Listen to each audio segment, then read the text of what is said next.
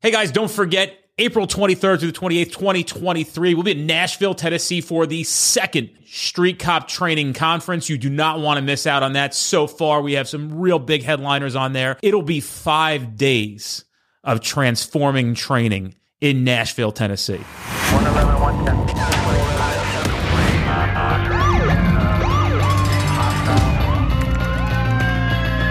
You training to be a street cop?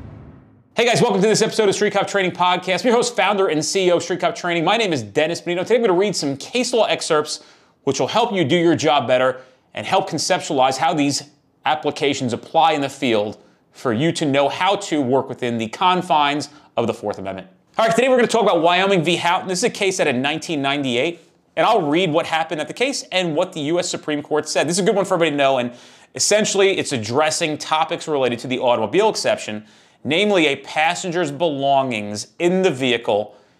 If they are found inside the car with probable cause, they are searchable. Let me read the case. During a routine traffic stop, a Wyoming Highway Patrol officer noticed a hypodermic syringe in the driver's shirt pocket, which the driver admitted using to take drugs. The officer then searched the passenger compartment for contraband, removing and searching what respondent and passenger in car claimed was her purse. He found drug paraphernalia there and arrested the respondent on drug charges. The trial court denied her motion to suppress all evidence from the purse as fruit of the unlawful search, holding that the officer had probable cause to search the car for contraband and, by extension, any containers therein that could hold such contraband. In reversing, the Wyoming Supreme Court ruled that an officer with probable cause to search a vehicle may search all containers that might conceal the object of the search, but if the officer knows or should know that a container belongs to a passenger who is not suspected of criminal activity, then the container is outside the scope of the search unless someone had the opportunity to conceal the contraband within it to avoid detection. Applying that rule here, the court concluded that the search violated the 4th and 14th Amendments. Now it gets appealed up to the U.S. Supreme Court, and here's what our Supreme Court said. Held, police officers with probable cause to search a car, as in this case, may inspect passengers' belongings found in the car that are capable of concealing the object of the search.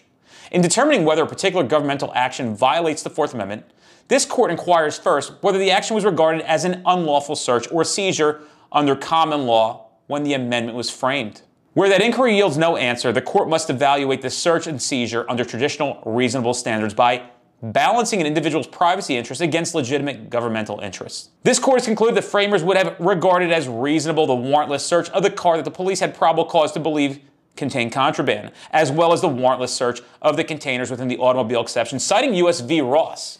Neither Ross nor the historical evidence it relied upon admits of a distinction based on ownership. The analytical principle underlying Ross's rule is also fully consistent with the balance of this. So, what does that mean? We'll translate it a little bit. If you stop a car and you have probable cause to search that vehicle, and you have passengers outside of that vehicle, everything inside the car, according to the Carroll Doctrine and what was discussed in U.S. v. Ross 1982, is in fair play. Caution to Kansas. They're one of those states where you'd have to be careful about Wyoming v. Houghton, where they part ways with the U.S. Supreme Court a little bit here. Use the search function and input Kansas case law. It should come up, and it'll be in there. Everybody, I hope you all found value in this podcast episode, as we'll continue to read case law that's important for cops to know to go out to the field and do their job more appropriately within the guidelines and confines of the Fourth Amendment to the U.S. Constitution. Thank you again. Appreciate your continued support.